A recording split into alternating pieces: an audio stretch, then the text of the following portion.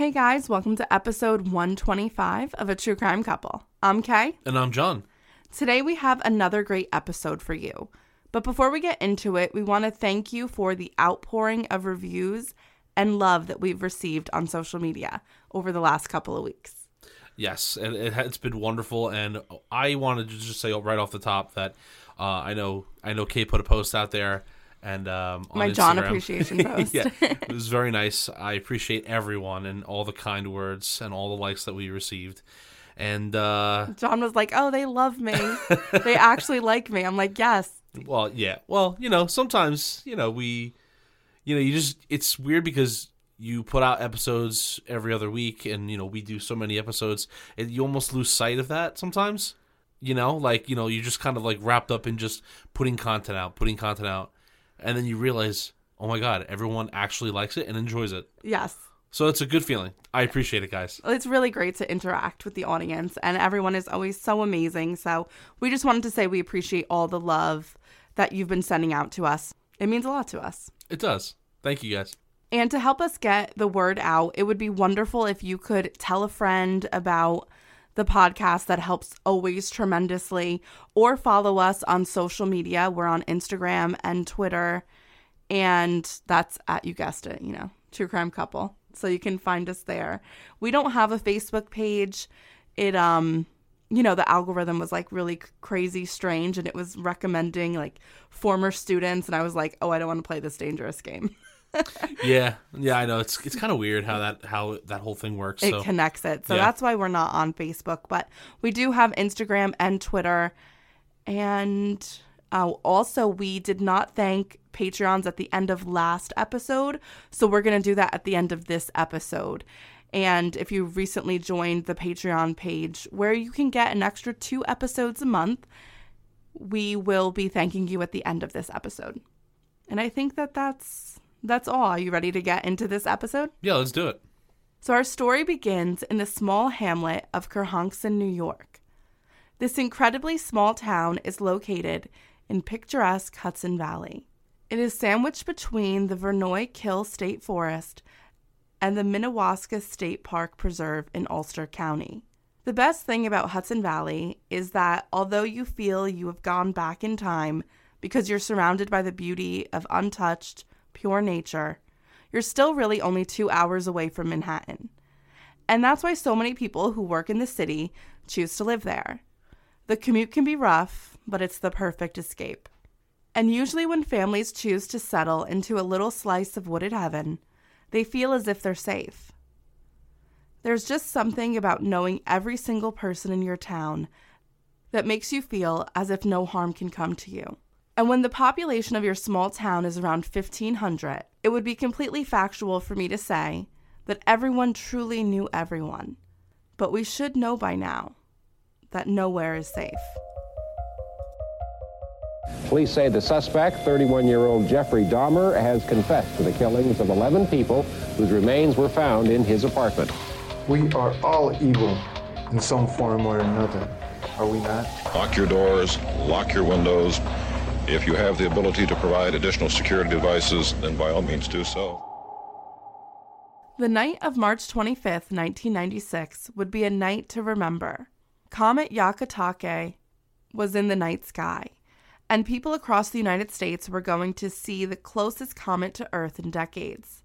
On that night, it would be the brightest object in the sky. It was exciting, and people gathered in deserts, on mountaintops, and on street corners. And in small-town 90s fashion, a group of teenage boys planned to gather at a fort that they had built as kids in the woods, to drink some beers, smoke some pot, and watch the comet that everyone was talking about. The boys were 3 15-year-olds that attended Rondout Valley High School: Joey Martin, Alex Barsky, and Daniel Malik. The 3 were as thick as thieves, and they were known as a package deal. The 3 Musketeers were what they had been called ever since they got together. Joey and Alex had known each other since they were 5 years old, and the 2 met Daniel later on in elementary school. And ever since then, their friendship had been solidified. The plan that night was to meet at the corner of Schwabe Turnpike and Sampsonville Road. From there, they would enter a pathway that led to a fort that they had built in the woods where, when they were kids, they would play, but now as teenagers, they would drink beers. Things were going to be easy for Alex and Daniel when it came to leaving their homes on a school night, but it was Joey that was going to have issues. Not only was it a school night, but he was also grounded, so he would have to sneak out. Joey told his friends on the phone that he would be sneaking out once his mom went to sleep. He would try and meet them at the crossroads at around 10 p.m., but he didn't know for sure what time he would be there, so he asked them to wait for him. Now, this seems like an interesting conversion of Donnie Darko and Stand By Me, right? It's actually funny that you say that because I was thinking Stand By Me. Yeah. 100%. It's also funny because when you said Roundout Valley, I'm actually familiar with it. I've been at that school before. We used to play them in football. We used to play them twice a year. Oh, really? Believe it or not. Yeah, so for whatever reason, even though I lived in Orange County, we played another county's football team twice a year. Oh, I don't know if it was just maybe it worked scheduling-wise. Who knows? I was a young kid. I didn't really take notice. But, yeah, we played them twice a year, and it was the worst football field to ever to play on. Really? Yeah, because it was not really well maintained, and it would just destroy your feet. It was really bad. Well, it seemed it's like a regional school where all of these little tiny hamlet towns all converge and go to that school. So I'm sure the funding really isn't there. Yeah, but I will say the area around it is really nice. So well, it's Hudson Valley, so yeah, it's always nice. beautiful. Yeah, it's true. So overhearing the whole conversation between the three boys was Joey's older brother, 17-year-old Bill.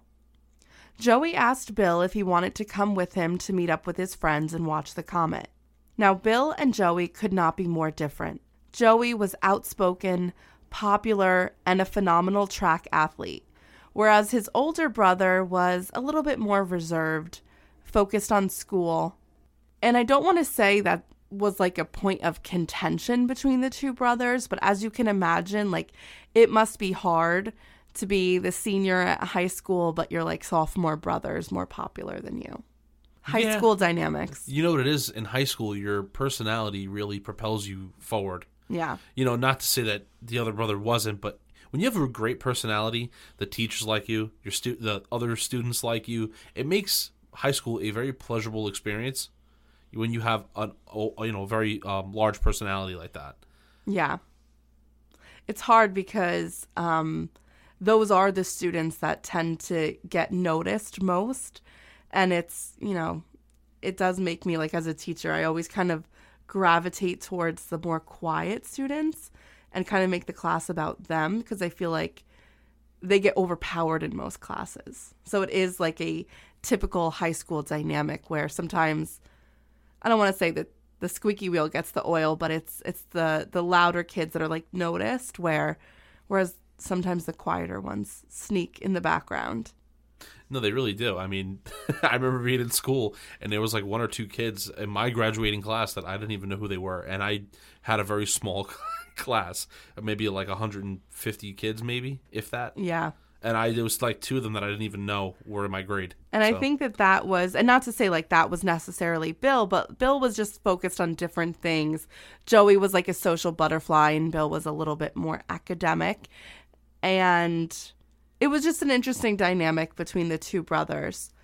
So that's something that I just want to kind of put out there because it was something that was well known in the school, which was kind of small, even though it's a regional school, but it's small because you're pulling kids from such a wide area, but there's not a high population because it's very wooded, or someone's property is 3 acres. So there's going to be less kids in a town.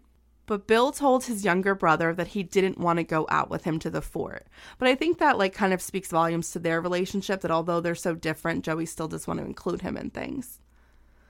So Bill is going to say, no, you go ahead.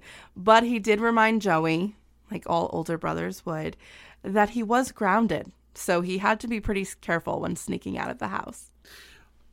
Can we just say this now, that that's probably the one thing that we're going to hate to have to do, is to ground our future children?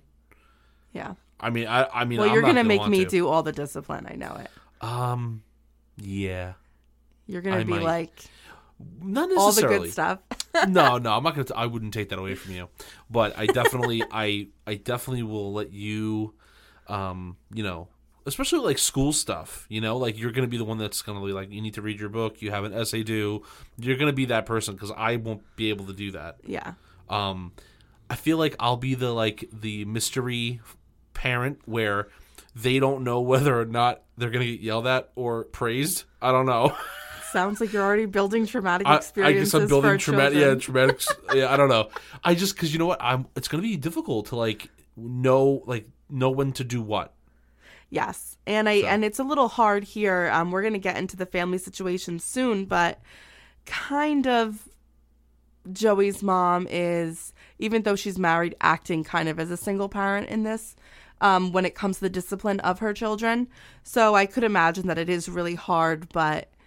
I mean, he's a teenage boy, so you do need to have certain rules in place and follow through with them, which his mother seems to be trying to do, but when they sneak out, they sneak out.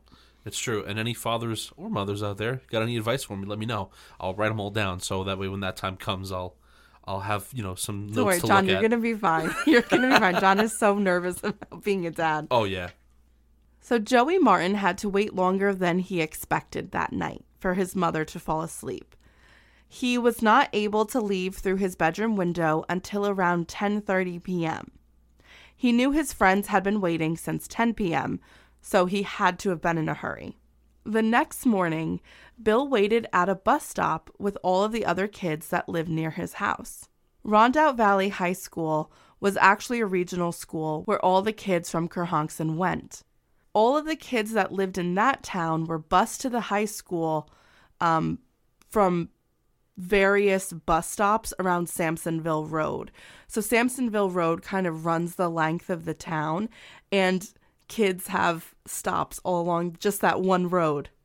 Isn't that funny? That is really funny. Yeah. What a small, that's so adorable. So when Bill had woken up that morning, he realized that Joey hadn't come home that night. Oh, no. Okay. So, and he knew this because everything was kind of still in place in his room. His bed was still made, and Joey wasn't the kind of kid to wake up and make his bed in the morning.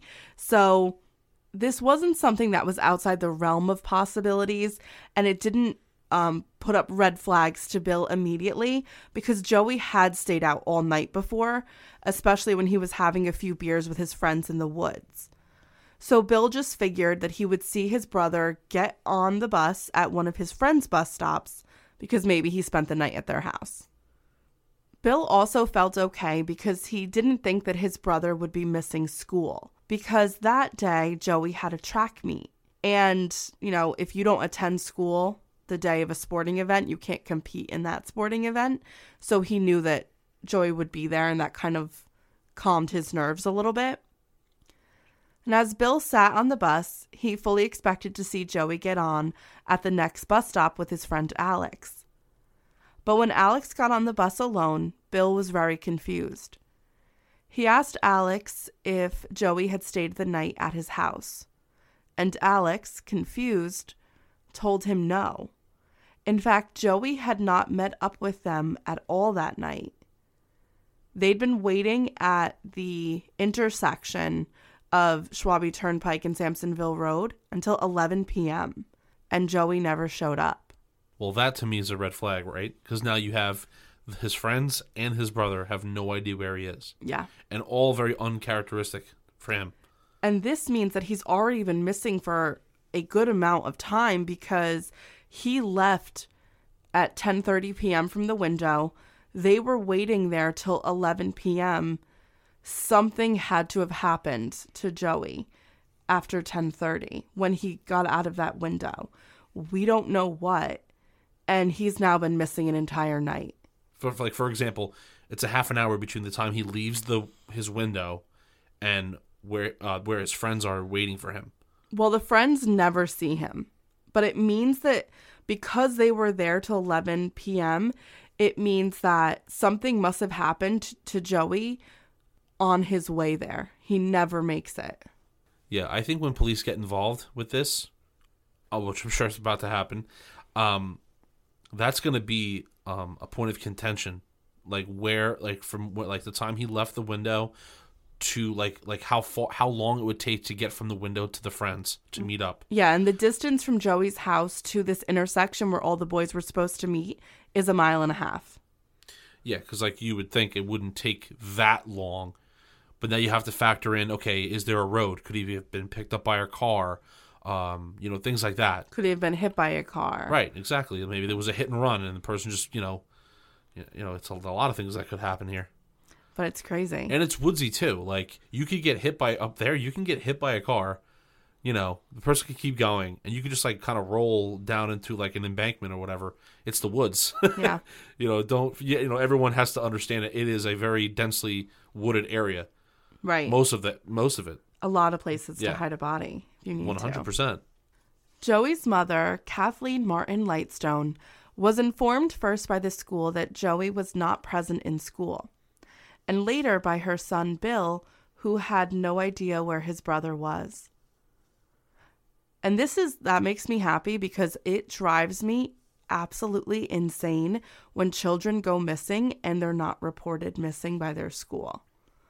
Like if a child is not present in school and a parent doesn't call, it's common practice to immediately call the parents and see like, where's your child? They weren't called out of school. So it is nice to see that the proper protocols were followed by the school. That's true, right? Because what year is this? 97? 96. Yeah, so I would imagine that's protocol. That's been protocol for a very long time among all districts. Not really. No? Yeah, this is something that is new. Starting in in the 90s, we start to, go forward with this whole stranger danger thing and where are our kids? And, it's 10 p.m. Do you know where your kids are? Kind of accountability of making sure that kids are cared for and accounted for. And that's when it becomes common protocol within schools. Now, not to put blame on anybody, but you would think, though, right, that is a practice that was always in effect, right? Because essentially when you have a child, no matter the age, right, you're leaving that child in the care of the school. Yeah. And the school knows that the kid is on their way or should be on their way. So it would make sense to make sure that the child is okay. There. Yeah. Yeah. I don't know. No, I completely understand. And know? that's why protocols have been changed. But it used to be so easy to skip school. That's true. And now it's so hard for kids to skip school. Well, yeah, because you have the truancy officer. Oh, it's and all virtually that other stuff. impossible. Yeah. So confused and trying to catch up with all that had already happened, because you have to think poor Kathleen is coming in. Her son kind of already knew that Joey snuck out. She's trying to be oh my God, my son snuck out last night. He never returned home and he didn't go to school. She's trying to fathom all of these things all at once. So it was a lot to take in. And she figured that the best thing that she could do at the moment before she went and called the police would be to call the parents of every friend she could think of. And this is because Joey did have a history of leaving the house in a huff, spending the night at a friend's house, kind of just to cool off. So she prayed that this is what had happened now. But no one had seen Joey the night before or that morning, nor did any of the children say that they had even spoken to Joey. Kathleen and Joey's siblings, his older brother Bill and his younger sister Emily, have stated that even though Joey would often leave to spend the night somewhere else, he would always phone so his mother knew that he was safe. They always knew where Joey was, so this was out of the ordinary. Once it was confirmed by all of those who were close to Joey that no one knew where he was, Kathleen called the New York State Police to report her son missing. She also called her husband, Joey's stepfather, who spent his weeknights in the city, where he owned a store with his father. She needed him to come home and help her with this unthinkable tragedy. State troopers were pretty adamant with Kathleen and her husband, Lance, that they felt as if Joey was not missing, but rather he had run away or was staying out and would return. Now it's unfortunate because when your child goes missing, you do want to give 100% truthful and accurate information to the police so they could have a better understanding of your child and what the dynamics are. But here, them being truthful to the police is actually hindering the investigation because they said Joey does, get mad. He gets into fights with his stepfather. He doesn't like that we're trying to have rules because he's 15 years old and that's what a normal 15-year-old boy would do. But because those things had happened, they're saying, oh, he's just doing that again. And he's considered a runaway. Yeah, it's almost like a form of a cop-out, where it's easy just to say, listen, he's not missing. There's no need for immediate action. He's done this before. He'll return. And, there you go. They're gone. They're not going to do anything. Right. This whole situation reminds me of Stranger Things in the first season. Crazy. And that was frustrating too. It really is how a lot of disappearances go, where they say, okay, if there's a history of a child walking away and staying with a friend, then maybe that's what they did. And I can only imagine how frustrating this was for Kathleen and her husband, Lance, because they know that this isn't Joey. Joey would leave, but then he would call when he got to a friend's house. And she's called all of his friends. She called every place he would go to, and he wasn't there. So they were trying to explain that this is out of the ordinary, and there was no big fight. So there was no reason for him to leave. But the state police tell her to wait another day. Yeah, we've seen that, right? It's so frustrating that is the response.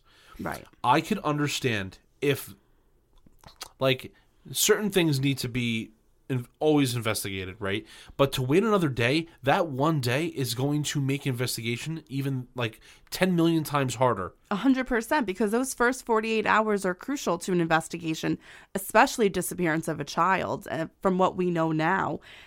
So the fact that they said, let's wait during the most crucial times of this disappearance to even start paperwork that he's missing. I mean, listen, you have a very, very small window to organize a search party, to get the word out. It's a very small window. And I think that when you're dealing with a kid, he's 15, okay? Even if he left due to a fight with his mom or whoever, that doesn't make, in this case, it doesn't make sense because he would have gone to a place of comfort. He would have went to his best friend's house. Right. He would have went to his friend's house. He would have went to someone familiar. For him not to be at any one of those locations and not have returned home and not be at school. Yeah, especially because he had a track meet. Exactly. These are red flags, all of it. Literally, I'm sitting here putting red flags on everything I can. It's a lot of red flags. Because literally, littered the floor. It's all over the place. Because this, like we said earlier, it's uncharacteristic. This is not normal. Right. So because of that, the police should be okay, even though he's left before, usually he's found at places of comfort. Correct. This is not the case. So a search party and things should be happening now. And when it would happen, I mean, there's a multitude of different reasons that this strays from the typical runaway, if that's what we want to call it, of Joey Martin. He has a track meet that day, so he would never miss a track meet, so he wouldn't miss school. When he would go stay at a friend's house, he would always call his mother, and he would only do that after a fight with his stepfather, who wasn't even home because he spends the weeks in the city and the weekends home only. So it doesn't make sense. But still, we're waiting another day. Yeah. I would have that whole entire main road, that main stretch of road that goes through the town, at least if the parent has any sort of concern. Okay, he might have been on that road when he left through, went out the window. Check that road. What's the harm in just sending out one state trooper to go down that road and just comb through it real quickly? Nope, I agree with you. Or whatever. Take your time even. Whatever. Just go up and down that main road. At least the main stretch of road off to the sides. That way you're putting the mother at ease to say, okay, he wasn't hit by a car and left there. Right. He's not injured and still alive. Right. Just look. That's all it takes. There's no harm in just looking. No harm in that. Okay, so before we get into what's going to happen with the investigation moving forward, we're going to take a break here and talk about our first sponsor of the show. Okay, let's get back to the show. So where we left off, the Martin Lightstone family was told by law enforcement that they should wait 48 hours to report their 15-year-old son, Joey Martin, missing. In that time, the family continued to call all of the friends of Joey and their family members to see if anyone had heard from or seen Joey, but no one had. They tried to search the vast woods, but with limited resources, that proved to be a difficult task. So see, the family actually took it upon themselves to search the stretch of road that would have taken them from their house all the way to these crossroads. Yeah, I don't agree with that. Should be something that the police should do, but that's the best thing that you could do, right? Yeah. Because what are you gonna do? You're gonna sit at your house, just like sitting there in your own thoughts, panicking. Yeah, I feel like if your child's missing, the first thing you want to do is do something. Like you want to physically be doing something because you feel helpless if you're just sitting. It's definitely a means of like it's an outlet for the person that's grieving through this, or like trying to figure out where is my kid. I'm physically doing something so it makes them feel better. It kind of takes the focus off of it almost somehow. I don't know. So finally, the window of time had passed that law enforcement wanted the family to wait, and a frustrated, grief-stricken Kathleen made an official report to the state police. The first step of the investigation is a formal questioning of Bill Martin, Joey's brother, and the last person to speak with him. Bill told the detectives the same thing that he told his mother and the dozens of people that had asked him in the past 2 days. He heard Joey on the phone with his friends, and then Joey asked him if he wanted to go hang out with them to watch the comet.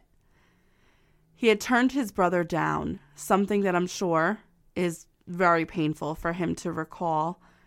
And then he saw the boy leave out of his window at around 10:30 p.m., minutes after their mother had gone to bed. Once Bill was questioned, the rest of Joey's family went through an interrogation. Their first goal was to understand the family dynamic and then branch out from there. As happens in most investigations, no one's words are taken at face value, and everyone, especially the family, is considered a suspect. Detectives had learned through the questioning of the rest of the family, immediate and slightly extended, that Bill and Joey had two totally different personalities. Joey had been very outgoing and popular. Detectives working the case created a theory at first that surrounded the involvement of Bill Martin.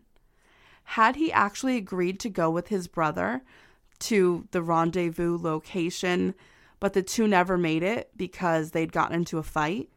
Or maybe Bill was super jealous and just saw an opportunity to attack his brother? So that was the kind of first working theory that detectives had. I mean, I think that one hits a little close to home, right? I mean, imagine that your mom finds out that you're a possible suspect in the other kid's disappearance.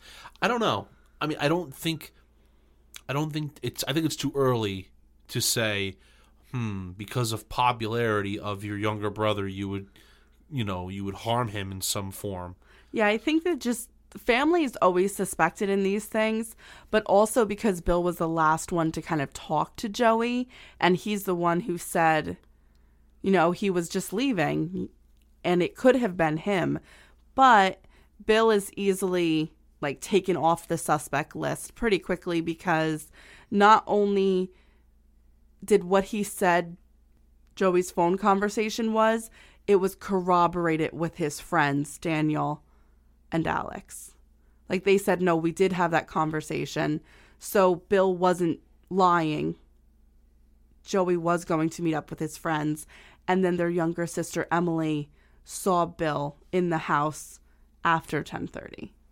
So he couldn't have went with his brother. The sister. Okay. So we know that we know that he didn't leave the house. Correct. The older brother. Yeah. Okay. But that was the first working theory.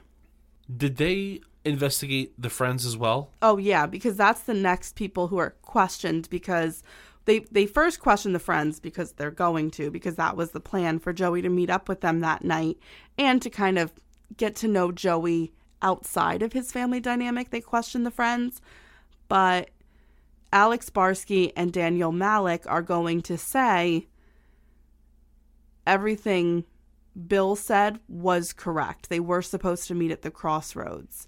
And they both confirmed in their interviews with police that Joey had told them before they hung up Bill didn't want to come with them that night. And, you know, this kind of confirms Bill's story verbatim. So it really is the sister Emily and Joey's friends that save Bill from this suspicion, which is good because now we have investigators focused on what's really happening versus theories. And it just so happens that the two stories from the friends were also confirmed. Several witnesses came forward once the police issued a statement saying they were looking for people that had been driving in the area the night of the disappearance.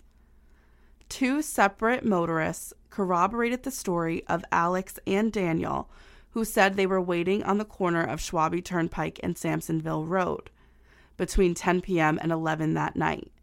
Several drivers said they saw two boys who looked like they were waiting. Okay. So basically the timeline of the missing person is very clear in this case. Detectives know that Joey left his home at 10:30 p.m. and he never reached his friends at the crossroads. This led them to two theories. First, something had happened to him in the 1.5 miles between the route from Joey's house to the meeting spot. The second theory was that Joey, remember this is the age before cell phones, figured that his friends were no longer waiting for him because it had taken so long for his mother to fall asleep. So he decided to just take one of the many pathways to the fort through the woods behind his house in hopes that they would be there waiting for him versus at the Schwabe Turnpike intersection. And there's several different paths he could have taken, and he could have maybe hurt himself and still been in the woods or came into contact with somebody in the woods. I mean, yeah, that's a possibility. I think that would, you know what would help? Probably to get like an accurate, like if you were walking a distance of how long it would take to go from the window to the road where they were meeting at the spot, and then how long it would take to go from the spot to that fort in the woods, and then also how long it would take for the other two boys from where they live to get to the fort or to the road. Right. Because even though there's eyewitness testimony that says that they were there waiting for him at between 10 and 11, there's still the gap there. So I want to know how, like, could it be possible, like if we can get a time frame of how long it would take for them to get there, then we would know for a fact that they were there at that time. Because eyewitness testimony could be weird. I mean, like, you could be driving your car and you think it was around, I was driving on that road around 9:30. I totally agree. 10 o'clock could really be 9:45. Right. You know, and that could mean the difference. Yeah. And there's a lot of factors that are kind of unknown in that because, A, we don't know the route Joey took.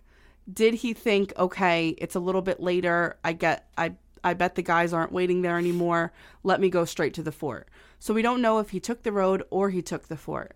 We also know that Joey is like this track athlete. So he thinks he's late. He might be like booking it there. Or he might be casually walking. We don't know.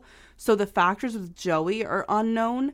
What we do know is that the fort is located about 100 yards from the house of Daniel Malik, one of the two friends. But it made sense for them to meet at the intersection of Schwabe Turnpike and Sampsonville Road because that's where there's like this path that leads into the woods that will take them to the fort, and it's a convergence of where all the three of them live. Okay. All right, that makes sense. Yeah. So because his mother had fallen asleep later than expected that night, they were nervous that he was trying to make up time. And because of that, it might have caused his disappearance. Like maybe he was running and got hit by a car, or he tried to hitchhike and someone picked him up, or he was running through the woods, fell, and injured himself. There were so many possibilities, and after 48 hours of being missing, none of them were good. A physical search of the woods and the fort and the journey Joey would have taken, whether he took the road or the woods, was searched. Early on in the search of the area, law enforcement had found broken pieces of headlight on the side of a road, almost like kind of into the wooded area that flanked both sides of the road, and within the pieces of glass they found some blood and hairs. So this was something they feared, like maybe it was a hit and run. So they had the pieces of glass tested, like the hair and the blood, and it belonged to a raccoon, not a person. Okay. So at least that wasn't him. Now that the police are involved, a larger scale search is conducted. The state police were aided by over 800 volunteers, which really equated to half of the town coming out and looking for Joey. A testament to the kind of boy he was. Citizens and the police were also aided by local search and rescue and the fire department. But the search of the woods near his home and the route he would have taken if he just stuck to the road yielded nothing. Because there was nothing physical to go on, the detectives wanted to continue talking to the family to make sure that nothing was amiss with them. In addition to learning about the jealousy that existed between the two brothers, they also learned that Joey was very vocal about not liking his stepfather. In fact, he always had been. Joey's father had died 7 years prior in a roofing accident, leaving behind 3 children and a wife who had all been devastated by their loss. Eventually, Kathleen married a family friend, Lance Lightstone. From the beginning, Joey was very vocal about how he did not like Lance, and as he got older, his hostility for Lance grew.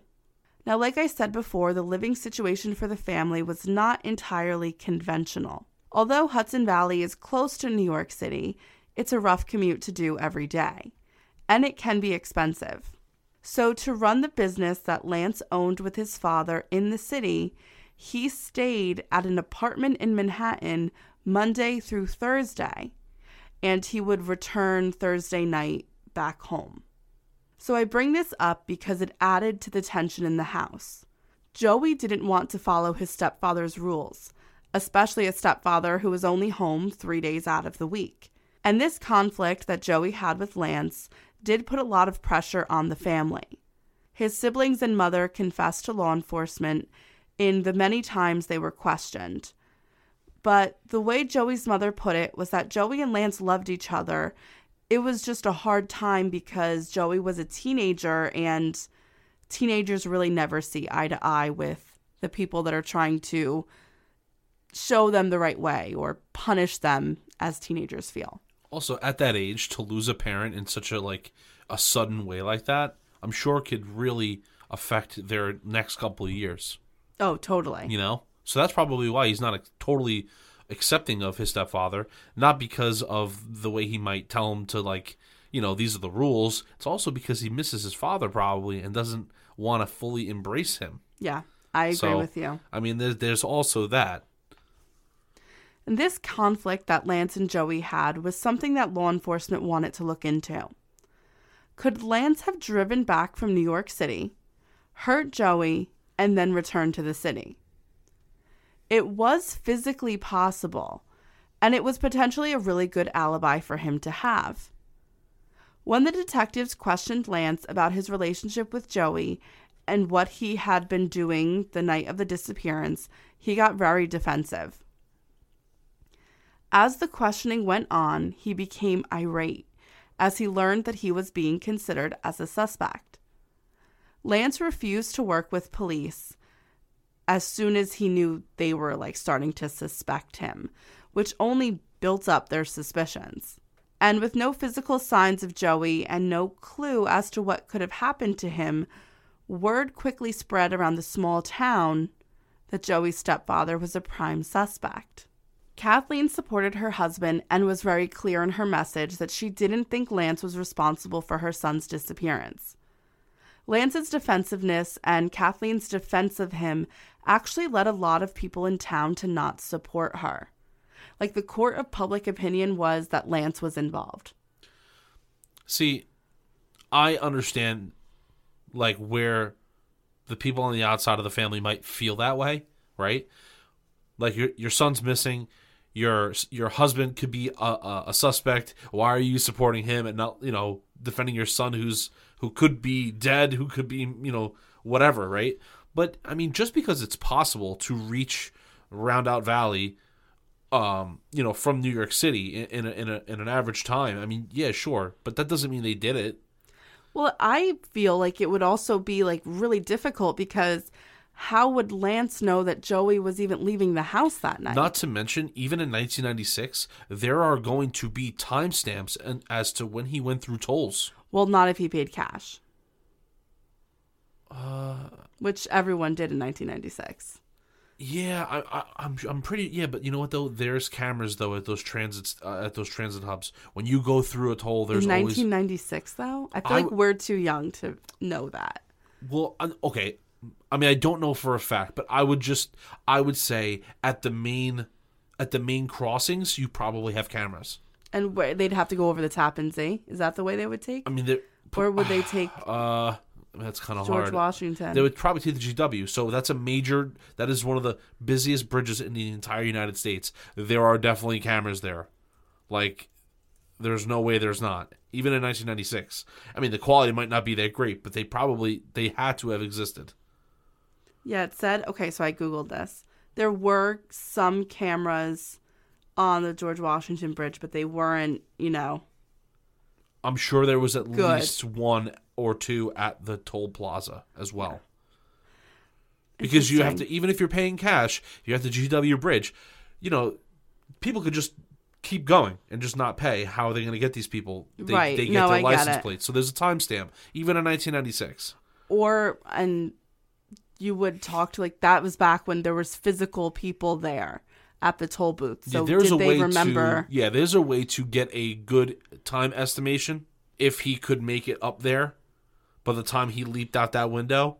Yeah. You know what I mean? No, so I know. But he would have to know he was leaving. That's what I'm saying. It makes it even that much more not possible, Unless he was like, oh, I'm coming back. And then he sees Joey walking on the street. But these are all, so many what ifs so many things would have had to fall into place properly for it to have been Lance. So...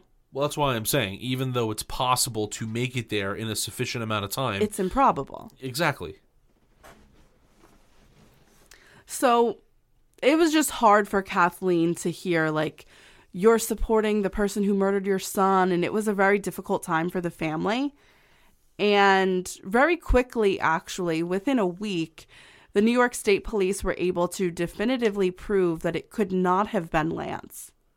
Okay. Because on the night of the disappearance, Lance had made 2 phone calls on the landline from his apartment in New York City, obviously.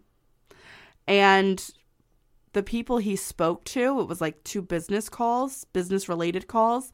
They occurred between 10 o'clock and 10:30 p.m. So it confirmed that Lance Lightstone was in New York City when Joey's disappearance was taking place. So there you go. Yeah. So Lance's alibi had been confirmed, and this just really confirmed everything that Kathleen had been saying. Lance loved her children. It was just a difficult age for Joey, and she knew that something was really wrong here. Yeah, and I'm also disappointed in that entire community for the ones that did that, because for turning against her. Yeah, seriously, they're the ones going through this, not you. You just live in a town, so how dare you put that kind of judgment on her while she has a child missing? Very, very rude. Very rude. Very small town politics. Very small town politics. Yeah. So after ruling out the family's involvement with the disappearance, the investigators focused their resources outward. As is routine with missing children's cases, they cross-checked the area for sex offenders that had a predilection for teenagers. There was only one man in the area that kind of met that criteria, but it could not have been him because he had an airtight alibi that was confirmed by many people. So again, now they're finally branching out, but they're not having a lot of success. You know what would be really good here to What? go next? You're a teacher. You know a school will give you all the inside information, 110%. the inside track. So they should be going to the school and talk to every single kid, because if he was the popular one, people are going to know stuff. And you know what's so funny? They do end up doing that in the investigation, but not right away. Okay. But it's true. Yeah. It's where all the information is. Like, was anybody jealous of him that he was popular? Did did one of his friends not like him 100%? Were there bad blood? Or did he not, who didn't he get along with? These are all things that you could find out just by going to the school. There is nothing is secretive in high school. Nothing. Not even among the faculty, I promise you. Jeez. Okay, so we're going to take a break here and talk about our second sponsor of the show. Okay, let's get back to the show. So on April 4th, the investigators thought they should go to the fort in the woods that would have been the final destination of the teenagers that night. And when they got there, they saw that the fort was really just a tarp with plywood and a little bit of metal, but it was like just kind of a small shelter that created a little bit of privacy for teenagers. Fort was a very generous term. In doing the research on this case, I've also heard it called like the cabin in the woods. But like when you've seen pictures of it, you're like, oh my God, how did anybody call this a cabin? It was just like, in your mind as a kid, you build it up like, oh, the fort, but it's really nothing. It's like a little enclosure made of plywood and tarp. That was it. It's a little survival hut. Yeah, it's really funny. Yeah. But there was really nothing that would indicate anything bad had happened there. The only thing they found were empty beer bottles.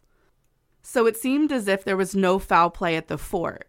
But they did have questions about how young teenage boys had alcohol so readily available to them. The detectives questioned Alex and Daniel again to ask them where they got their alcohol and their drugs from. And they said it was an older kid that they knew, Christopher Brown. Now, Chris was an 18-year-old neighbor of Alex Barsky, and that's how they got connected with him.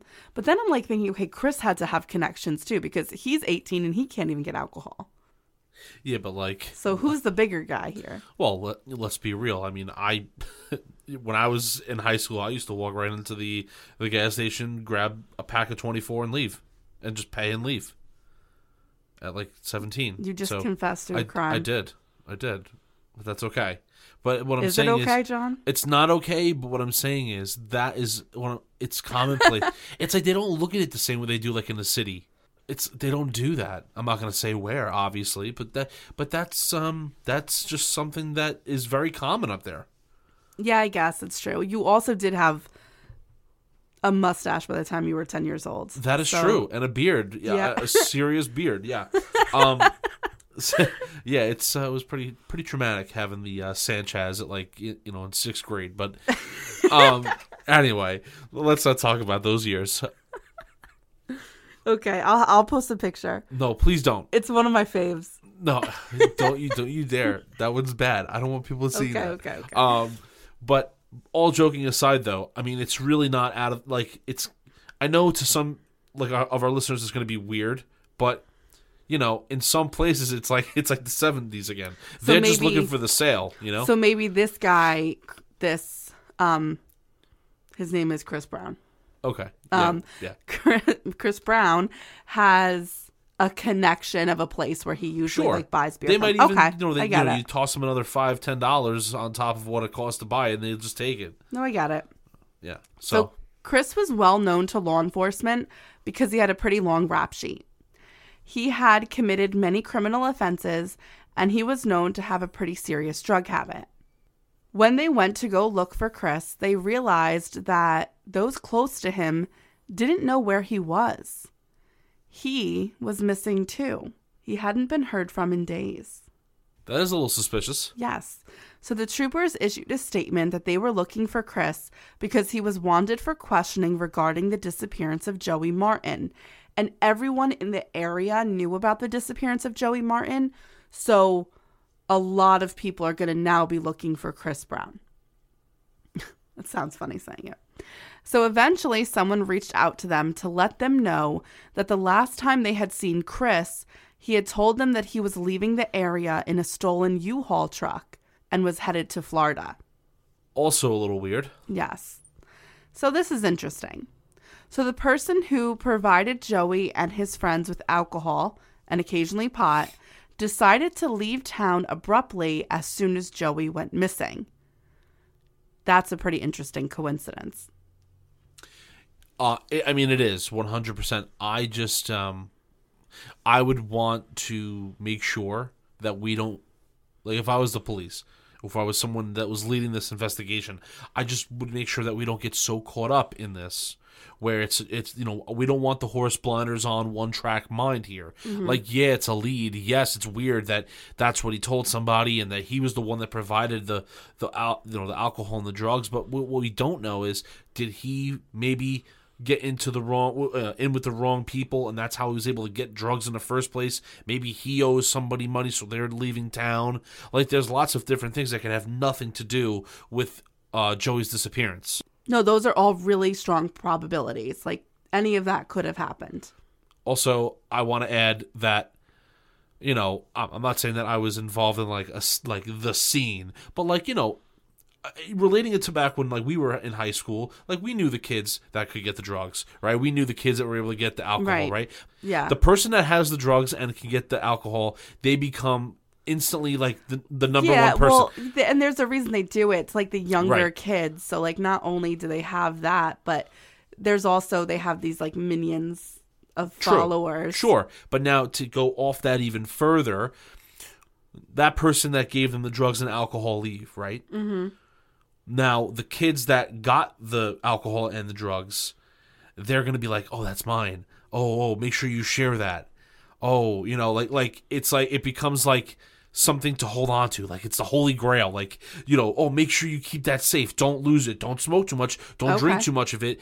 It can cause an issue amongst the people that just bought it or just got it. So getting the drugs, once you've acquired it, could cause chaos amongst the lower ranks, you're saying. Exactly. And now, could this be the case now? Could this have something to do maybe with this kid's disappearance? Yeah. Because we have two kids that were there waiting for him. Are they not telling the full story? Was it because of the drugs and the alcohol that they were provided that caused some sort of fight? That does always cause tension of did you smoke more than me? Did you drink more than me? I've literally been in shady places, whether it be in the woods or at someone else's house, and they're like, yo, pass that, give me that, and then they'd be like, yo, you had the whole thing, why'd you smoke the whole thing or whatever, and happens. Then all of a sudden it starts a shouting match, and then you never know, could lead to physical altercations. Okay. So, with that being said, this could be the catalyst of why this kid's has disappeared. Because you're saying that Chris knew that something bad went down with the kids he gave drugs and alcohol to. Yeah, and now he's gone. Okay. Yeah. Interesting. It's a possibility. Right. So the police asked the family if, for any reason, they thought that Joey might have went willingly with Chris to Florida. Would he have wanted to go on a road trip or a joyride because, maybe they had a big fight or something, or he was upset about being grounded. And again, the family just felt like they had to be on the defense here. They were adamant that Joey would never have left to just take a ride to Florida, which would have taken days because he just wouldn't have done that. It was track season and he loved track. Another thing that showed that Joey didn't intend to go somewhere for a long amount of time was that he had left behind his favorite jacket and his wallet. So if he was planning on going with Chris to Florida, he would have brought that stuff. Put it this way. If it was willingly, he would have had a wallet, a change of clothes. But it could not have been willingly, maybe. Well, that's a whole other thing. But to say that he went willingly, I doubt that highly. Right. You need clothes, you need your toothbrush, you need your wallet, you need money. To do that with nothing? No, I completely agree. Now, they only needed to wait a few more days to find out any information on Chris Brown because After an APB was put out on the stolen U-Haul truck, it was spotted 22 miles north of Hudson in the town of Kingston, New York. Isn't that interesting? So he didn't go to Florida. He went to Kingston. And you know what I was thinking here? And this might be a stretch. Maybe the people who were writing the report, writing the reports up, aren't familiar with the area. Was he saying he was going to Florida, New York? Oh wow. Okay. Because Florida is a town in Orange County. Yes. Which is still in the Hudson Valley area. Was he saying I'm going to Florida? Did he mean the town? Because he stayed in New York. Or was he trying to get people off his tail by saying I'm going to Florida, but he's actually going north instead of south? I don't know. All of those are possibilities. Lots of possibilities. Yeah, we just don't know. So an attendant at a gas station noticed the U-Haul that the police had been looking for in connection with the disappearance of the teenage boy. And in fact, the attendant saw a boy who looked like he was in his early 20s, who turned out to be Chris, with a blonde-haired boy. And that solidified it for them. So they called 911 because Joey Martin is blonde. So law enforcement arrived at the scene immediately. They seized the stolen truck, in which they found a lot of drugs, and they arrested Chris on drug charges. But they were let down when they found out that the attendant had just seen it wrong. There was no blonde teenager with him. That had been someone from another car. But it doesn't negate the fact that Chris still left town right after the disappearance of Joey. The disappearance of a boy that he usually sells drugs and alcohol to. So, that is shady. So, could he have convinced Joey to go with him and something happened? Chris insisted that Joey had never gone with him, and he didn't know what happened to him. Investigators didn't believe him, though. He had a very shaky alibi, and everything he had done after the appearance had been shady. So they had a forensics team comb through the U-Haul to see if DNA of any sort could be found in the vehicle belonging to Joey. And it turned out that Chris had been telling the truth because no trace of Joey could be found anywhere in the vehicle. Yeah, and you know what's crazy though too? I mean, you think about a U-Haul van. Everyone uses them, or box truck, whatever it was. Everyone uses them. Someone could easily cut their finger or whatever. There would be. I mean, I'm glad that there wasn't, because now we're on the right track. But that's kind of a hard thing to test, I would imagine, as a forensic person, because there's so many fingerprints. There could There's be a lot anything. of DNA in there. Yeah, because the truck's always being used and then brought back and then sent back out with other people. So right, and nothing of Joey's was found in there. I mean, they did, with tape, they literally picked up every hair, skin cell, they swabbed everything, fingerprints, It's a good move, though. I mean, it's definitely good. It's good. It's a good insurance policy to make sure that he wasn't in that back of that truck. Totally. So after this, weeks went by with no progress made on the case, which, as you can imagine, was taking a toll on the family. They did everything they could to ensure that the media and the public did not forget about Joey's disappearance. Joey's mother and stepfather did as many appearances as they could, and they talked about how they just wanted Joey back with them. Kathleen also added, heartbreakingly, that she often lay awake at night wondering if Joey was in pain, and just having a constant feeling of desperation. And from what I've seen with cases of disappearance, the family takes a huge hit. You just want to be out 24/7 looking for your child, but you can't. All you can do is be desperate, wait, and pray that the police are handling the investigation well. And because it is an active investigation, you also have to be understanding that that means you might be left in the dark about certain things for necessity. So it's very taxing on the family. Yeah, I couldn't possibly imagine the feeling that family is going through. So the next avenue that investigators wanted to go down is the high school theory, like you said. Okay. It's a very simple theory. If it happened in a high school, everyone knows about it. So they wanted to question not just the people Joey was close with, but everyone who attended the same high school he did. And because Joey was very outgoing and he was a person who competed in many track events. They also wanted to question students of the schools Joey faced. So it was very well known that Joey, being so outgoing and friendly, when he and his friends would go to track meets, and they, I don't know if anyone's ever been to a high school track meet, but you sit around for hours. You sit around for hours, whether you're waiting for your event or you're still there and you're supporting the rest of your teammates in their events. And the more schools that attend the meets is the longer you have to wait. Like a lot of my students, when they go to track meets, they don't return home until 11 p.m. So they're there from 4 to 11. It's very long. And, teenagers, they get bored. And track is kind of a different sport than every other sport. There's not this like massive us versus them kind of thing. It's more like personal records that people want to break. So there is like a camaraderie ship amongst all of the high school athletes at track events. So Joey was very well known to kind of get up and introduce himself to other high school athletes. So he had friends in all of the surrounding high schools as well as the high school he attended. I mean, that's probably going to take a lot of time to gather all those kids that do track in all those different schools. Yeah, I mean, even just interviewing every high school student that attends the high school he goes to takes a lot of time. And they really just track down people that he was friendly with in the other schools, that people of his high school said, oh, Joey knows these 10 people from this high school. Okay. So those are the people they kind of track down. While interviewing all of these teenagers, the investigators hear the rumblings of a very dark rumor that, if true, would explain Joey's disappearance. Now, even though this is just a high school rumor, they have to find out about this. And it's the first lead that they had had in weeks, so they pursue it. The rumor was that Joey had sold some kids bad drugs.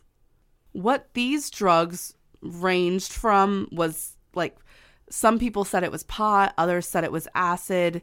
So the investigators don't know necessarily what the drug was the bad drug that Joey sold to these kids, but it ranged from pot to acid. The most reliable source that investigators had told them that he had heard about these rumors and what happened to Joey secondhand, which, if that's your most reliable witness, it's pretty shaky. But he said he had overheard others at his school saying that they had been the ones to kill Joey because Joey had sold them bad drugs. They said they gave him what he had coming and that they wanted payback, basically. He overheard them saying at a party that they had taken Joey out into the woods after abducting him that night. They then handcuffed him to a tree and shot his kneecaps. They then left him out in the woods to die. It sounds like these kids might have been listening to or watching too much of like Casino or like some kind of gangster movie. Yeah, it does sound like to handcuff you and to shoot you with, in your kneecaps. It's very dramatized, but there could be some truth in that. There could be some truth in it. At first, when I heard it, I was like, whoa, this is pretty cold-hearted, like kind of gangster move for like high school students that are dealing with pot or even if it was acid. But, through the cases we've covered, we've seen high school students do some pretty horrific things. That's true too. So I thought it was interesting that the rumors went that way. And, the police, I believe, took a really good direction in all of this. So the woods that surrounded Joey's house and the path that he would have taken to meet his friends is most likely where this would have occurred. So they do a second search of the woods. And this time they're looking for possible human remains that were still most likely handcuffed to a tree. But nothing was found. And that's kind of what they thought. These are just rumors, but they have to investigate every avenue. It seemed that the story they had just heard might have been the rumor mills working overtime. But the implication of this rumor, I think, changes things up for the investigators. Because before we were operating on the belief that Joey was this perfect boy. And in talking to all the kids his age, they realized that, Yes, he's still perfect to his family, of course. That's how they build him up. I mean, it's his mom or his siblings. He is an amazing boy. But at the same time, he's still a 15-year-old boy. A 15-year-old boy who did what all kids in isolated areas do. They get together, they drink, they smoke in the woods, and maybe, like the rumor mill implied, and you did earlier, something happened involving drugs. Or he was just wrong place, wrong time. Yeah, I think that's where I'm leaning towards.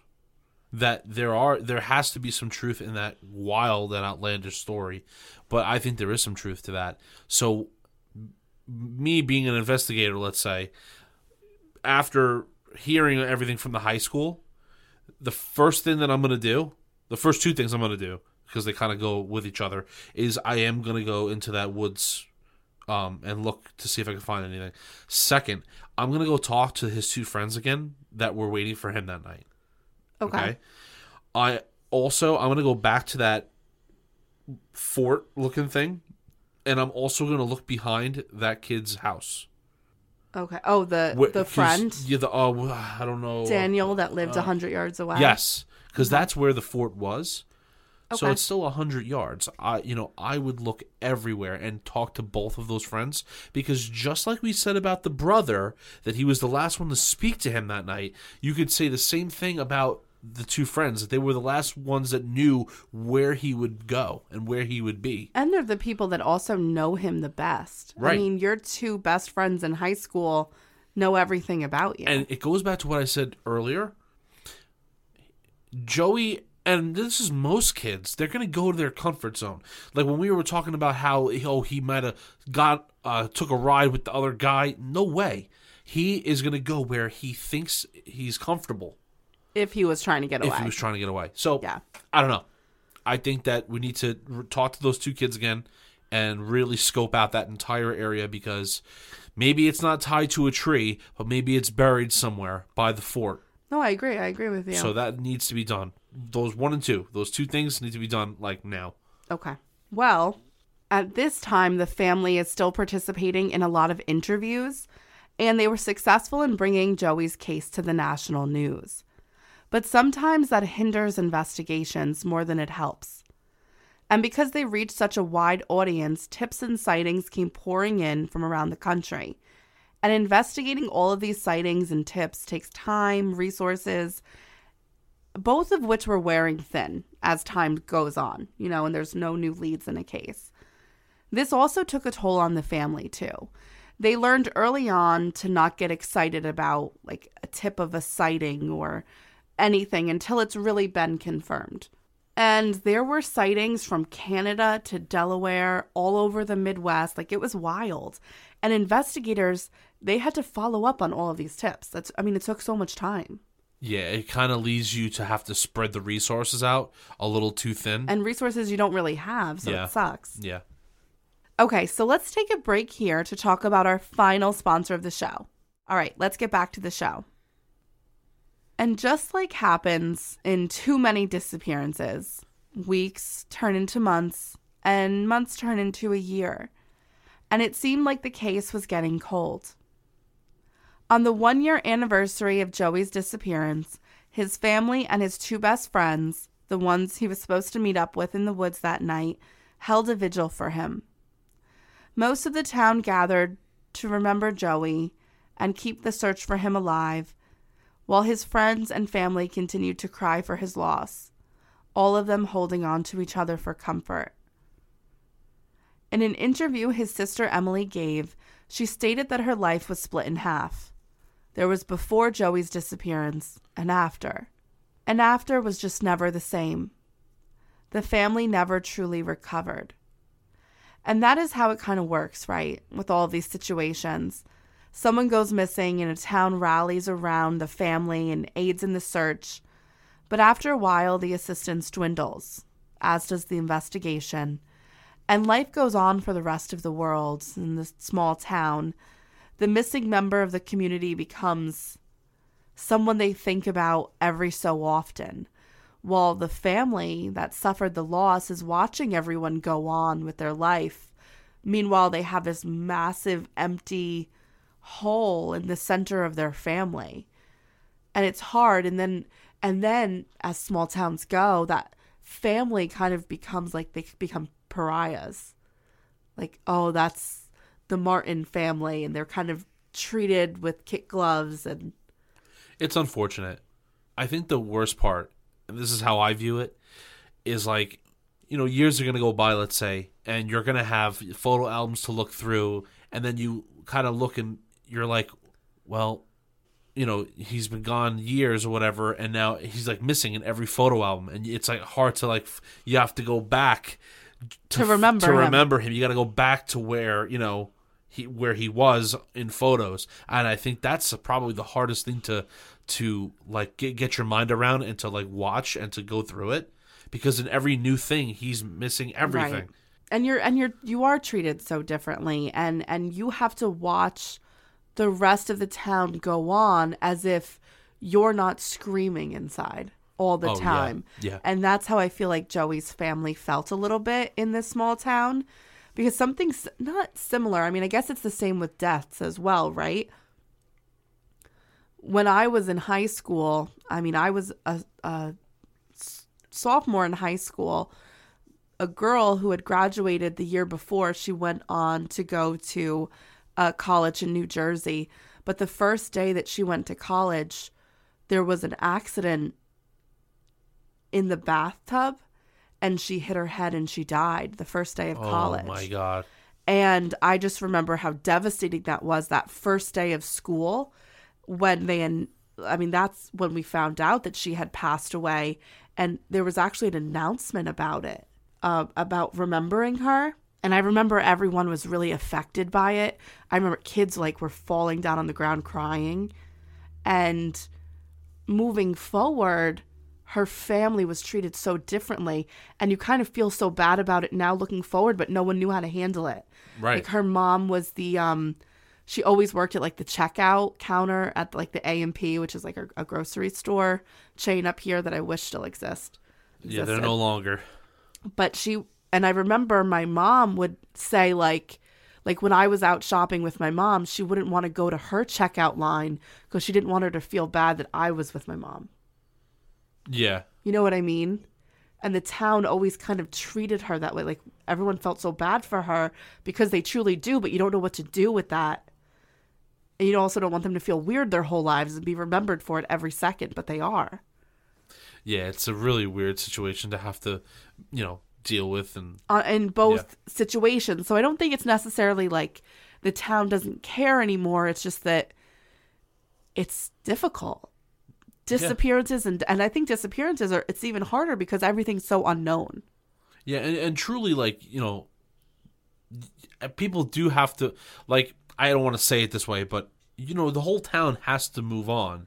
Unfortunately, no, it does. Life goes can't, on. Yeah, of course, and that sucks because you almost just don't want to lose hope, and you don't want to, you just want to get out of this hell that you're in. But time does sometimes help a little. Does. Not always. Well, with disappearances, it's kind of hard because as time goes on, you're like, I'm never going to get the answers. True. So I'm going to shift gears here a little bit. And I'm going to talk about 62-year-old George Allison, who was a resident of New York City, but like so many who live in the hustle and bustle of the city life, he wanted calm on the weekends. So to do this, he would retreat to his weekend home in Sampsonville, New York, a town that's very close to Hudson. In August of 1977, just 17 months after the disappearance of Joey Martin, one morning, George Allison heard noise at the front of his house. When he went out to look at what was going on, he realized there was a man standing outside of his car, trying to break in. Allison approached his vehicle and called out to the man. What he did not know was the man who was trying to break into his car was armed. Allison raised his voice to the young man and said, "Get away from my car." The man stopped messing with the door of the car and raised a rifle. Without an exchange of words, the assailant shot George Allison twice with the shotgun, killing him.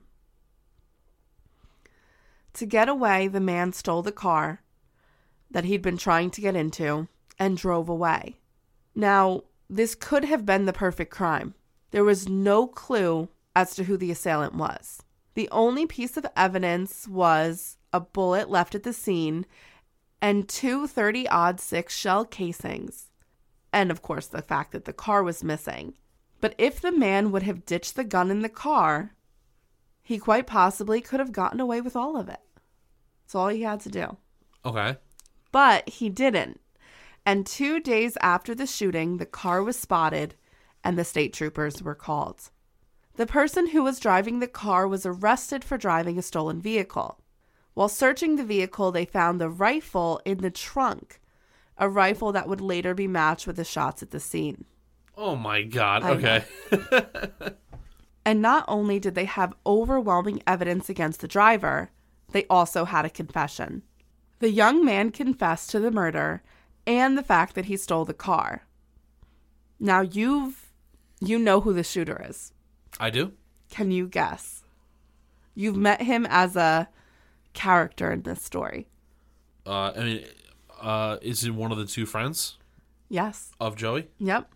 It was 17-year-old Daniel Malik, the friend of Joey Martin. Okay. Daniel said that he needed a car, and that was why he did what he did. But it was asked of him why he had to kill George Allison. And for that, he didn't have an answer. But the state police also knew who Daniel was. They had questioned him 4 times in the connection of the disappearance with Joey to ask him what he knew, what had gone down that night. But he had just killed someone. If he was capable of this now, was he also capable of the same violence a year and a half prior? So they asked him questions again about the disappearance of his best friend. Now this could go two directions. Either his life fell apart after the disappearance of his friend because he took it badly, or he was capable of it himself. I think he's capable of it himself because think about how easy that was for him to pull that trigger twice. Yeah. Right? With no exchange of words at all. He was just able to do that. So there's this underlining, deep-rooted anger in this kid. Yeah. There has to be. So Daniel said that he knew nothing about the disappearance of Joey. He would never do that. He insisted that he had told them everything he knew about Joey that night. Now this murder, the murder of George Allison, also rocks the community because nothing violent or crime-related ever happened in that area. And now within 2 years, a 15-year-old boy goes missing and a man has been killed. And Daniel Malik has been involved with both. So local media got swept up in this fact and reported the murder of George Allison basically as a clue into the disappearance of Joey, which is sad as well because a man lost his life. And in doing all my research in this case, it's been incredibly difficult to find any information about George Allison. He's really just a sentence, which is so sad. And Joey's mother was questioned, obviously, about Malik's confession of this murder because of how it was being reported.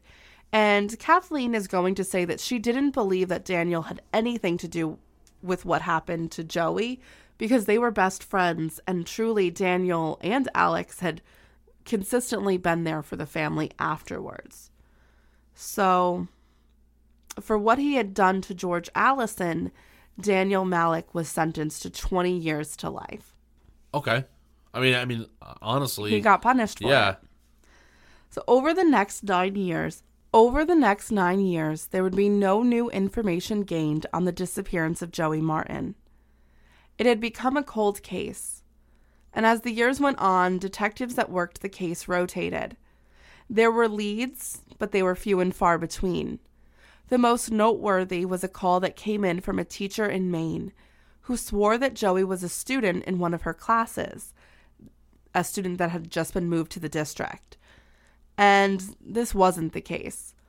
Years later, Kathleen was asked if she wanted to legally declare her son dead because 7 years had passed. But she said she didn't want to go forward with that because she didn't want to deal with the reality that Joey might be dead. Like, she wanted to keep him alive in her mind. Yeah. But in November of 2007, a trooper by the name of Joey Sorigliano got promoted to the Bureau of Criminal Investigation for the state police. And his first assignment was to cold cases, which meant that he had been assigned the case of Joey Martin. He worked very hard to acclimate himself into the details of the case and the family. Sorigliano believed that Joey was no longer alive, based on the fact that he had truly not been spotted anywhere and there was no activity with his social security number. Now, this is something that's really, really interesting here. Okay. Remember how you said if you were the investigator, you would go back and look at everything, like look in the woods, look at the fort, and you'd want to talk to the two friends again? Yeah. That is exactly what Sorigliano does. Seriously? Exactly what he does. I mean, it's the best thing that you could do, right? Yeah. When there's no leads, you have to go and check that. Right. So the investigator went back to Hudson to travel the 1.5 miles it would have taken Joey to get from his home to the destination, which was the crossroads. He also thought it was possible that the teen, knowing he was late, could have taken a shortcut path through the woods. So he even went back to search the shortcut paths, and he went to the fort that the teens had made. And surprisingly, it was still there. He searched it all and found nothing. And I don't think he really expected to find anything, but he felt like if I'm investigating this case, I need to have a concept of the area and the traveling distance and what it looked like. So that's kind of why he returned to the scene. And the next thing he did was read through all the old interviews. Like, he does want to speak to everyone where he thinks, like, okay, red flags have popped up, but he first has to read through all the old interviews first. And in reading the old interviews, he finds some red flags. In statements made by Joey's best friends, nothing big, imperceptible actually, but Sorigliano caught on and thought that although it was a long shot, he might be onto something. In his interview with investigators, Alex Barsky said, "I went home and I immediately went to bed." Sorigliano found this odd, like a practice statement or something, or someone trying to prove an alibi. A teenage boy would just say, "I went home and I went to bed." Right? No, he went home and he went to bed immediately. So that's like him saying, like, I went to bed immediately, wasn't me, couldn't have been me, kind of thing. You know what I mean? No, yeah, I get that. It's a little bit of a stretch. It is. A little bit. But it was something that he found interesting. And then in an interview with Daniel Malik, he saw that Malik said, "We were all on foot." Well, if it had only been him and Alex, then why would he say we were all on foot? Wouldn't he just say we, not we were all, or me and Alex, or if he's got a good English teacher, Alex and I, like, why would he say it like that? Now, don't get me wrong. Sorigliano did not think these were admissions of guilt, but they were odd. A crack that he wanted to pick at. I mean, yeah. I mean, think about it. If you're actively going back and sifting through everything, you are going to have a magnifying glass on every single one of those, like, little details. Even if it sounds so stupid to us, he's going to make sure that he's like zoomed in on this. 100%. Anything that could cause any little, even a speck of doubt, he's going to look at it. I completely agree with you. So 7 years after Joey's disappearance, 22-year-old Alex Barsky lived in Brooklyn. He was picked up by the state police and given a ride back to his hometown to be questioned one more time about the disappearance of his best friend 7 years before. It sounds like the beginning to like a really good Netflix show. Right? It does, yeah. Sorigliano placed photos of Joey on the table in front of Alex. Alex asked if Joey was still missing, and Sorigliano told him that Joey was dead. And immediately Alex became red and flustered, and he asked what had happened. Sorigliano asked him what had happened, and Alex proceeded to tell the same story that he had 12 years ago. Alex was then asked to take a polygraph test, which he agreed to do. He failed it miserably. Now, we all know that polygraph tests are unreliable in so many ways. But one thing that they're used to do is to detect the nervousness of the person in the room. And it's clear that Alex Barsky is very nervous about something, and that's why this test has been failed. So when confronted with this, the failing of the polygraph test, he seemed like he was on the verge of wanting to say something, to tell the investigator something. But each time he was just about to kind of be broken, he would stop and ask to go to the bathroom. And because, Sirigliano had to play this well because Alex Barsky's not under arrest, so he doesn't want to scare him away. So he does, say, okay, yeah, go to the bathroom. He's trying to be good with him so he doesn't leave. Right. But at the same time, he's going to subtly keep the pressure on.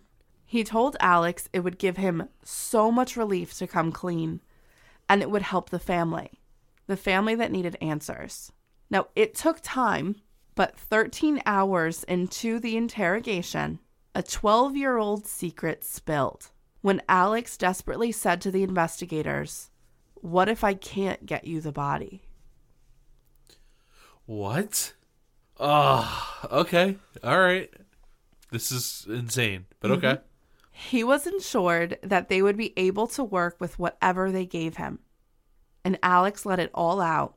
He said that on March 25th, 1996, he and his friend Daniel Malik had killed Joey Martin. Wait, okay. It's going to get even, you're going to be basking in your own glory right now. Oh, okay. They had planned it.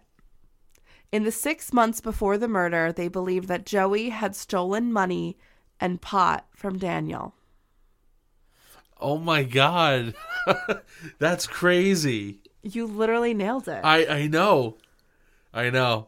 As you're saying it, I'm finding it so hard to now I'm like, damn it. Stop figuring it out halfway through the goddamn podcast. I'm telling you, once the drugs were involved, I knew it. Yeah. It complicates things. It does. So the plan had been for the three of them to meet at the intersection of Schwabe Turnpike and Sampsonville Road and then head to the fort, which was located only 100 yards from Daniel's house. Here, Alex said the plan was not to kill Joey, but to hurt him, to get back at him for what he did. He said they only intended to hurt him. Alex said they had gotten beer and pot earlier that day from Christopher Brown, and that Joey did, in fact, meet up with them at the intersection at 10:45. Okay. So it is within that hour time span. Yep. Okay. So from there, they headed into the woods and arrived at the fort around 11 p.m. For a while, they hung out, they drank beers, and they were smoking pot from a pipe. At one point in the night, Joey had knelt down to block the wind so he could light up the pipe. And when he did that, Daniel swung a 2-foot-long steel pipe at him with great force, and it hit him on the side of the head. Daniel then gave the pipe to Alex to use. Alex said he hit Joey twice in the legs and gave the pipe back to Daniel, who hit him another 2 times in his upper body. It is unclear what, hit killed him, but when they went to check if he was breathing, they realized he was no longer breathing. We also will never know if that's the true story. I think maybe in retrospect, Alex is trying to alleviate some guilt from himself or alleviate the both of them from the brutality that they showed that night. But I feel like it had to have been more than that. But we'll never know because now at this point 12 years have passed and Joey's remains will only be bones. Right. I mean, that's a good point, right? We don't know which strike killed him. I would have to say... Or if there's no way that he was only hit 5 times. Yeah. I mean, unless that first shot to the head... Hit him. I'm not shot. Bad. I'm sorry. The first hit to the head like knocked him out. Yeah. No, it's a And then he possibility. went into, Totally. yeah, I mean, it's possible. I mean, people have slipped and, they slip and fall and lights out. So Right. it's very possible getting hit in the back of your head that you can die. Yeah. The side. But that too. Well, side of the head. Yeah. Yeah. Either it's anything to do with your head is pretty intense. Yes. So they realized quickly that Joey was no longer breathing. They wrapped him in a blanket and placed Joey in a wheelbarrow and moved him anywhere between 50 and 100 yards away from the fort. Daniel told Alex that he would take care of the rest. And then the two went to a nearby quarry where they drank beer and discussed what to do next. The comet visible overhead. Oh, it's like eerie, yeah. right? They agreed that their story was going to be that Joey just never showed up that night. And according to Alex, Daniel told him that he had to keep his mouth shut or he would be next. Then the two went to school the next day as if nothing happened. And they were first tested with their story when Joey's brother, Bill, asked where he was when they got on the bus. And that's when the lies began. It's pretty crazy. Sirigliano and other investigators went back into the woods with Alex Barsky so he could show them where they had left Joey Martin's body. In interviews, Sirigliano said that he walked and searched for a long time with Alex Barsky, and he began to think that the man was lying to him because it seemed like he couldn't get his bearings in the woods. But eventually they came upon a rock overhang. There, he said. And beneath a boulder, they found a tattered blanket. It had been the one that Joey had been wrapped in all those years ago. But there was no human remains in it. And that was when Alex came clean with the second part of his secret. What? Yeah. Okay, there's more to this? There's more. Okay. He said that back in 2002, the winter of 2002, he specifically said, he returned back to the site by taking a taxi from Brooklyn up to Ulster County. He collected the bones into black plastic bags, and then he took a taxi back to the city, where he then instructed the taxi cab driver to stop at random dumpsters throughout the city, and he slowly got rid of the remains of Joey Martin. Oh my God. Yeah. Jeez. So this was highly disappointing because Joey's body would never be able to be recovered. And the Martin Lightstone family would never be able to put their son to rest. But it also meant that it would be very hard to prosecute Daniel Malik without a body. Because according to New York state law, you cannot be charged with a crime just because somebody said you did it. There has to be corroborating evidence. Right. So if they don't have corroborating evidence from what Alex Barsky is saying, Daniel Malik cannot be charged. Okay, but wouldn't the tattered blanket, have DNA evidence on it that they could test, even though there's no bones? They hope so. Okay. But the thing is, it's been exposed to the elements for a very long time. Okay. But if there's blood, it should still be on the blanket. Yeah. Luckily, for what I think is the first time in this whole investigation, they were in luck. It seemed that Alex had not successfully removed all of the bones from the site of the burial. Around the blanket, they found fragments of bones and teeth that were able to be tested. It was Joey Martin. Alex Barsky revealed that Daniel had actually, after he went to the site in 2002, Daniel wanted him to go back again to see if they had gotten everything. Okay. So it seems like they're in, even though Daniel Malik is in jail, he and Alex Barsky are still in communication about covering up this crime. So it was them. The fallen three musketeers. A 15-year-old boy was murdered by those he trusted over suspicions about a few grams of pot and some money. And you know what's interesting here? It's very similar to the high school rumors.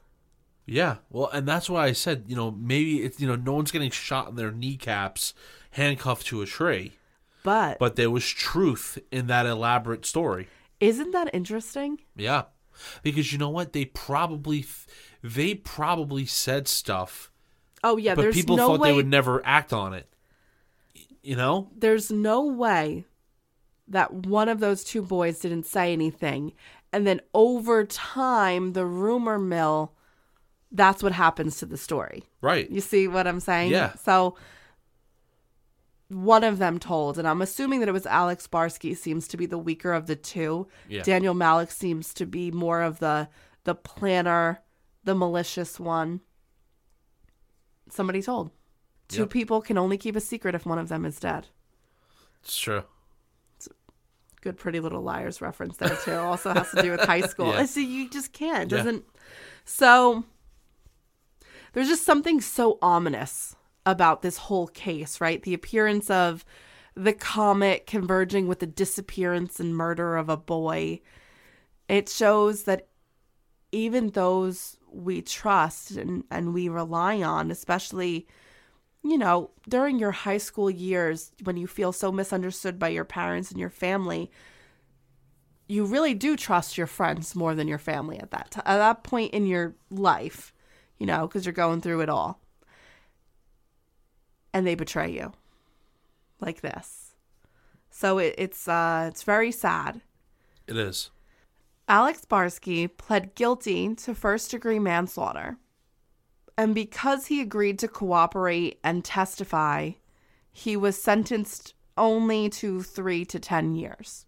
He made 2 appeals, one in 2011 and the other in 2013, but both were denied. Alex was released from Groveland Correctional Facility on September 2nd, 2014. Yeah. He did serve all of his time except 6 months. He was let go 6 months early for good behavior. I mean, it's kind of the sentencing here and based on what he did is a little odd here. But I'll explain it to you this way, right?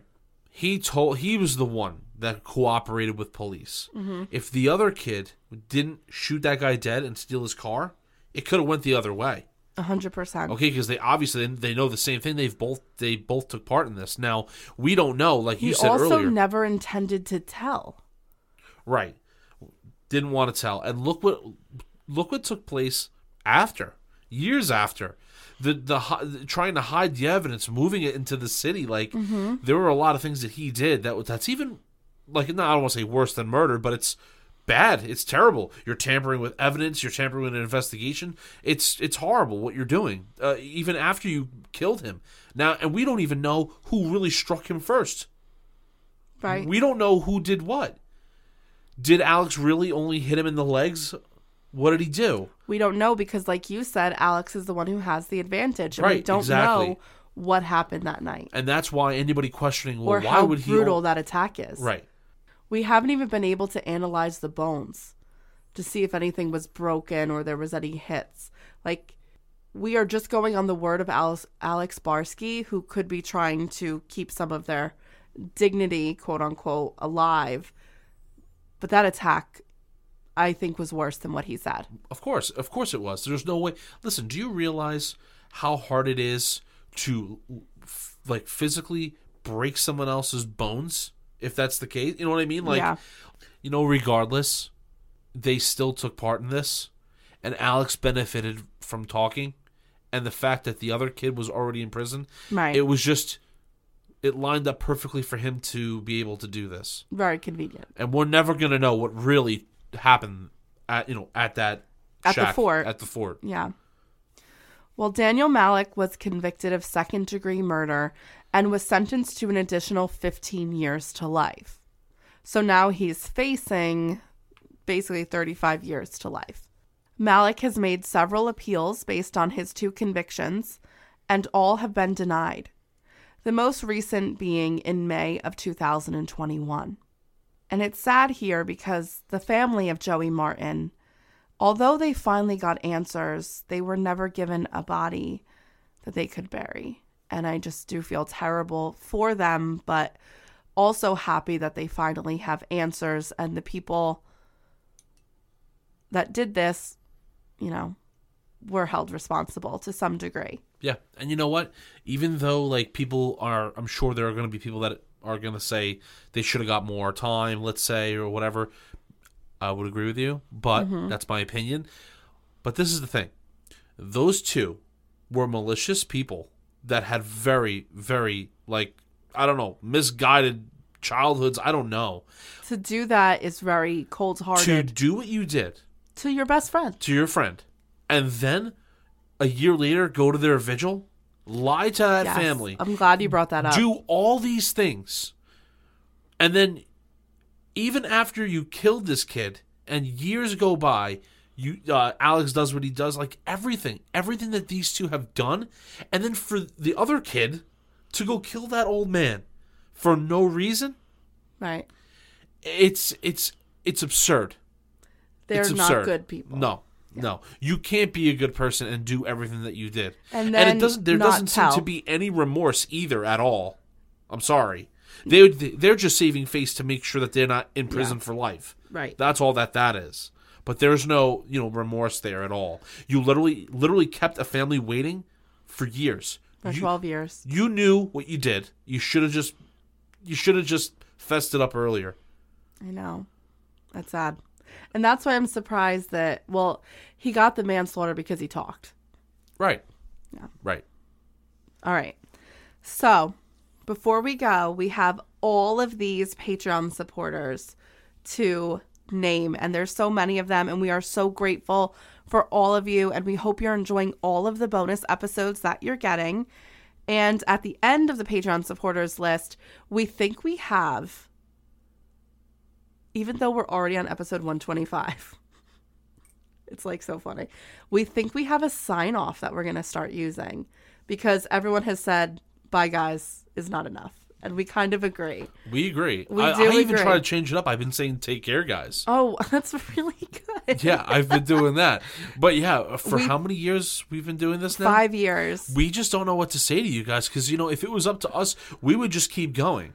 Yes. We don't know how to end it. Ramble on forever. We do not know how to end it. It's always awkward. Well, sometimes we don't know how to edit it, but you know what I mean. Like anyway. So we think we have a good sign off for you, but we'll do it after we list all of our amazing Patreon supporters. That sounds like a good idea. So we just want to say thank you to Chris Hayek, Kerry Walsh, Dixie Bishop, Alicia Burke, Sam Bibb, Chan Turn, Tianti, Michelle Rosenberg, Tanya Collins, Hilda upped her pledge, Christopher Bell, Amy Shore, Shonda Carter, Lily Burke, Robin Johnson, Belle Allen, JB, Elizabeth, Florencia Valle Miller, Carrie DeSormo, Zoe Miles, Jen Miller, Diana Kruckberg, Elijah, Louisa Loyacano, Leah, Katie Retson, Nathan, Mags Bags, Ann Dooley, Taya Mackle, Kim, Therese Black, Marimar Bustamante, Summer Roberts, Jody Stevenson, Madeline Boyd, Fran Andrews, Thomas Naganuma, Erica Robinson, Rebecca Calhoun, Ashley Renee upped her pledge, Gemma Kayani, Zachariah Kellikuli, Ashley Chitwood, Hannah Osborne upped her pledge, and Natasha Mehta. So, yesterday, guys, I was watching one of the, arguably, it has been lost to the ether that is 90s thrillers. One of the best movies from that time period as a thriller, Copycat, with Sigourney Weaver. Such a good serial killer movie, if you have not seen it. But as I was watching it, and it's on in the background as I was finishing this episode, because that's what I do. That's so weird of me. I watch serial killer movies as I'm writing my true crime podcast. But to each their own. I heard Sigourney Weaver in this movie, she plays a criminal profiler for the FBI whose area of expertise is serial killers. And as she's signing autographs to people and they're walking away, she calls out to them, and don't park next to vans. And I was like, oh my God. And I called John and I'm like, John, that's the perfect sign. I mean, it's 5 years late, but like, that's our sign off. That's perfect. I thought it was pretty cool. But we are late. Can we start a different sign off 5 years in? Sure. Right? We can do what we want, right? I guess this is our podcast. Yeah. Okay. So that will be our sign off. We will still say bye, guys, but then we will end it with, and don't park next to vans.